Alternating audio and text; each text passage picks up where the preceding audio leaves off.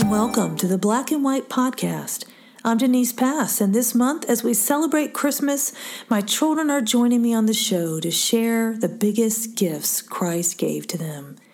This week, I'm joined by my third daughter, Annalise. Welcome, Annie. Hi, guys. It's so fun to have you down here, and I have to tell you, I always like to keep it real here. My daughter has red and white striped socks on, and we're freezing down here. It's really cold. The scripture for today's episode comes from Deuteronomy 5:16, the New International Version. Honor your father and your mother as the Lord your God has commanded you, so that you may live long and that it may go well with you in the land the Lord your God is giving you. So, Annie, you picked this verse. Why is that? So basically, this verse has come up in my head every single time that I'm about to do something. It might not be something necessarily bad, but maybe not something the best for me. And every single time I'm about to stay up later or stay on something too long, it's always like, honor your mother and father that may go well with you. And I'm like, gosh, I want to be blessed, So it's like, when I hear that verse, it's always really convicting that I want to be blessed, and I want to see God's blessing in my life. I remember one time when you were a teen working at Chick-fil-A, and I took your phone from you, and you were mad, but then you came and said, "Thank you, Mom." Do you remember that? Yes, I do. You're like, it means you care. I love you. But, I think God's truth, He points us back to what matters most. So that verse to you was a singular truth. You knew God had made a promise. He promised that He would bless you. And really for all of us, even if you go back to Genesis, He says, if you do what is right, you'll be accepted. You'll be blessed. And that goes for not just children, but for adults too. We're under authority. But it means a lot to me that you would pick that verse, because I do see that characterized in your life, that you do have an audience of one, that you want to live for God. And even though you've had temptations, even this past summer, you served on an internship for a political campaign, and you told me that there were things that surprised you there, but you chose because of a fear of God, really. The gift of the fear of the Lord was really in your life, that you said, no, not for me, right? Do you want to talk about that, Annie, or... Yeah, so I was down in Wyoming. I'd been working at Chick-fil-A almost 2 years, and I'd been trying to escape there for quite a while for many reasons. But I had been given an opportunity to potentially go down to Wyoming, and so I contacted the person. I was like, long shot, definitely not going to happen. But then I ended up getting called back, and they were like, yeah, we'd love for you to come down. And so as I went down there, it's a huge step of faith, because I just completely buy Chick-fil-A, buy everything at home. I'm going to go live in another state that's like 20-something hours away and work for this guy who's running for governor. And so while I was down there, it was an amazing opportunity, stretched and grew me every day. I had to knock on random people's doors for hours, sweating bullets. And, a lot of it had to do with people rejecting you left and right. Some people would just be like, nope, slam the door in your face. And that was extremely humbling. And then there's also people who'd be like, hey, you want to smoke? And I'm like, nope. I didn't even have to think about it. And same with drinking. Some people were like, hey, do you want to drink? And I was absolutely not. And it wasn't something I had to think about, because growing up, I knew what was right and wrong.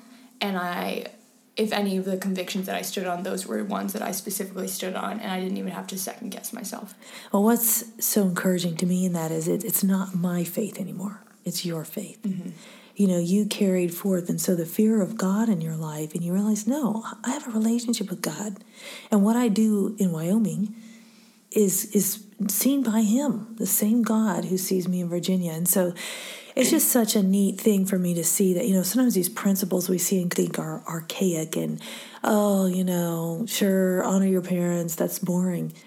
But it's actually the blessing. It's the blessed life. So His truth points us back to what matters most. Now, what would you say was one of the biggest challenges you had growing up, and how did God turn that into a gift? So I think the instability of our family caused a lot of insecurity in me. And I tried to counter that feeling by trying to control my surroundings, and a lot of that control manifested itself into my siblings, Samuel. I mean, it was kind of funny hearing, like, I was talking to Deborah, and she said, yeah, when you were younger, you used to be so joyful and funny, and I loved spending time with you, and then you turned into this little monster and super bossy. And I was like, no. And I watched a video of us singing choir videos, and I was horrific. I was literally like, no, for everything. And I was like, no, you stand here. It's super, super bossy. And I was like, dang, I was a monster. And I thought back about some of my friendships, and I was the same way too. And I remember going down to my room one time after Sammy was watching a movie when he was like a couple years younger. And I went back to my room and I cried, and I was like, why do I care so much? And I was like, why do I want to control so much what he watches? Is it fear? Like, what is it? And I just was like, God, I don't want to try and control anything anymore, because I knew I was trying to control everything in my life, because it didn't seem like anyone else wanted to control anything. Wow. And so that was, I was just crying, and I was like, God, I don't want to be in control anymore. But I couldn't give it up. Yeah, I think it was this shaky season of, we had very clear boundaries, and then I remarried. And some of the boundaries were redefined a little bit, but it's this, who are we and how do we move forward? We've just had our lives devastated. Who is really righteous? What is, it's kind of like trying to find our boundaries again. And I think your response to that was anger and control. And every single one of us had a sinful response to it, because we're trying to figure out who we are in that place of uncertainty. But it really, God used that in your life. And even you cried out to him. That's the answer. You went to him. And he taught you how to trust. Trust him with it, because you couldn't control it, but he could. Which is such a beautiful thing, for all of life, all of us to remember. You've always been a lot of fun. God has used you to bring joy when things seemed so hard. Why do you think you turned to joy and laughter when you felt sad? And how were you able to do that? So what she's referring to is whenever I'm about to cry, sometimes I just start laughing.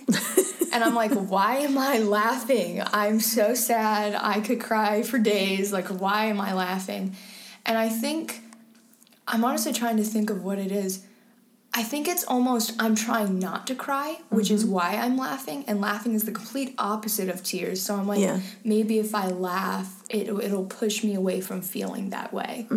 Or it will prohibit me from crying, because obviously when you laugh, you can't cry and laugh at the same time. I mean, I have that crying, laughing emoji, but that's not realistic. I mean, it is in my case, but not realistic. But I think God also gave you this unique ability to see the funny side of it right in the moment. Yeah. Like, it isn't fake. It's authentic for you. Like, and sometimes I've seen you and we'll just start laughing about something.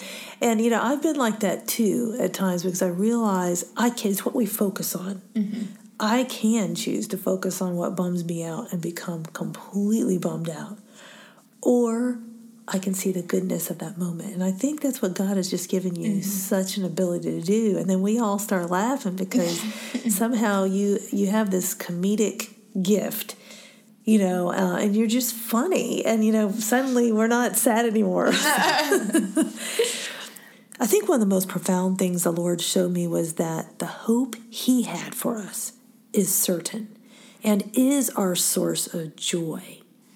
So even like in that moment, we can either think this is the end, despair, or we can say, well, wait, God's word says, I know the hope I have for you. And as you know, I've written on hope a lot. But that is my joy. And I believe that's been your joy too, because in those moments, you have a choice. Am I going to give in to this, or am I going to choose joy? What do you think was one of your favorite memories as a child? There's a lot, but I think, because we did a lot as kids, but I think one of my favorite things as a kid was going outside with Daniel or any of my siblings. We'd go in the backyard, And by backyard, I mean we had a lot of land, and so we would go back into the woods. We'd go down to the creeks and catch frogs, go on the rope swing across the creek, and just like little adventures. I mean, we were kind of in our own little world. And I think another one that was actually pretty significant was Prayer Valley, is what me and Deborah called it. And it was this tree that had actually fallen down in the woods.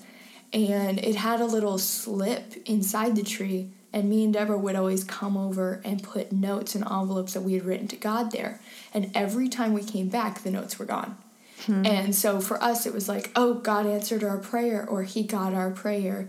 And usually the notes wouldn't even be asking for something. It would just be adoration towards God, because that's just how much me and Deborah, well, I think the whole family, but me and Deborah specifically did that together. We just wrote notes to God, and we were like, I love you so much. I'm your biggest fan, basically. And every single time the notes were gone, and we were just so happy. So I think that was another good memory. That was something I was thinking of too, even though living out in the sticks, it was kind of like we didn't have like the close proximity of, stores and everything like that. But we had each other, and it was just beautiful to go outside and just good old-fashioned fun, out there. You and your siblings are really the greatest gifts that God has given me, as well as my sweet husband. But, I thank God for you. I really do. And the joy that you've brought to our family. Is there anything else that is just on your mind that you'd like to share? Well, I know there was something else that I guess we've been talking about. And I think, so aside from like control when I was younger that I struggled with, I think another one has been like trying to do the right things all the time, and I think that kind of tied into control. And like by me trying to control, it's like everything has to be right. I have to make sure everything's right. And so that aspect manifested itself in me as I have to be this, or I have to say this, or I have to do this, or I'm not going to have my friends for long. And so, I mean, I've even seen it come into college where it's like, oh, if I don't say this at the right timing, or sometimes when I'm talking to people, like some days it'll be natural, but other days I'll feel really insecure, and I'm like, I could lose my friends like that if I make a mistake. And that's just not realistic. Right. Because real friends aren't going to drop you if you say something wrong.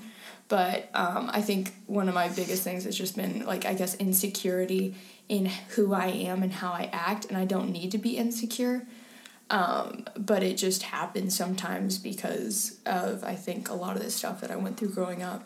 Yeah, and I think that desire to be perfect comes from a place of, life is like a puzzle, and we're constantly trying to solve it, all the problems on our own. And so that's what we do, but you have learned a secret of the fear of the Lord and running to God. And when you do that, that turns your insecurity into a strength, because he's our security. And that's such a beautiful thing I have seen in all of you, where you've turned this problem, into a gift from God, really. He's turned it into a gift. Yeah. So. Yeah, I agree. Well, it's been so fun having you on the show. The raw truth is God's word is the greatest gift of our lives. The radical grace is God's truth helps us to choose joy. And the real hope is that when life is hard, the hope God has for us surpasses any trouble we encounter. You've been listening to the Black and White podcast, where we filter life through the Bible and live life in the freedom of truth.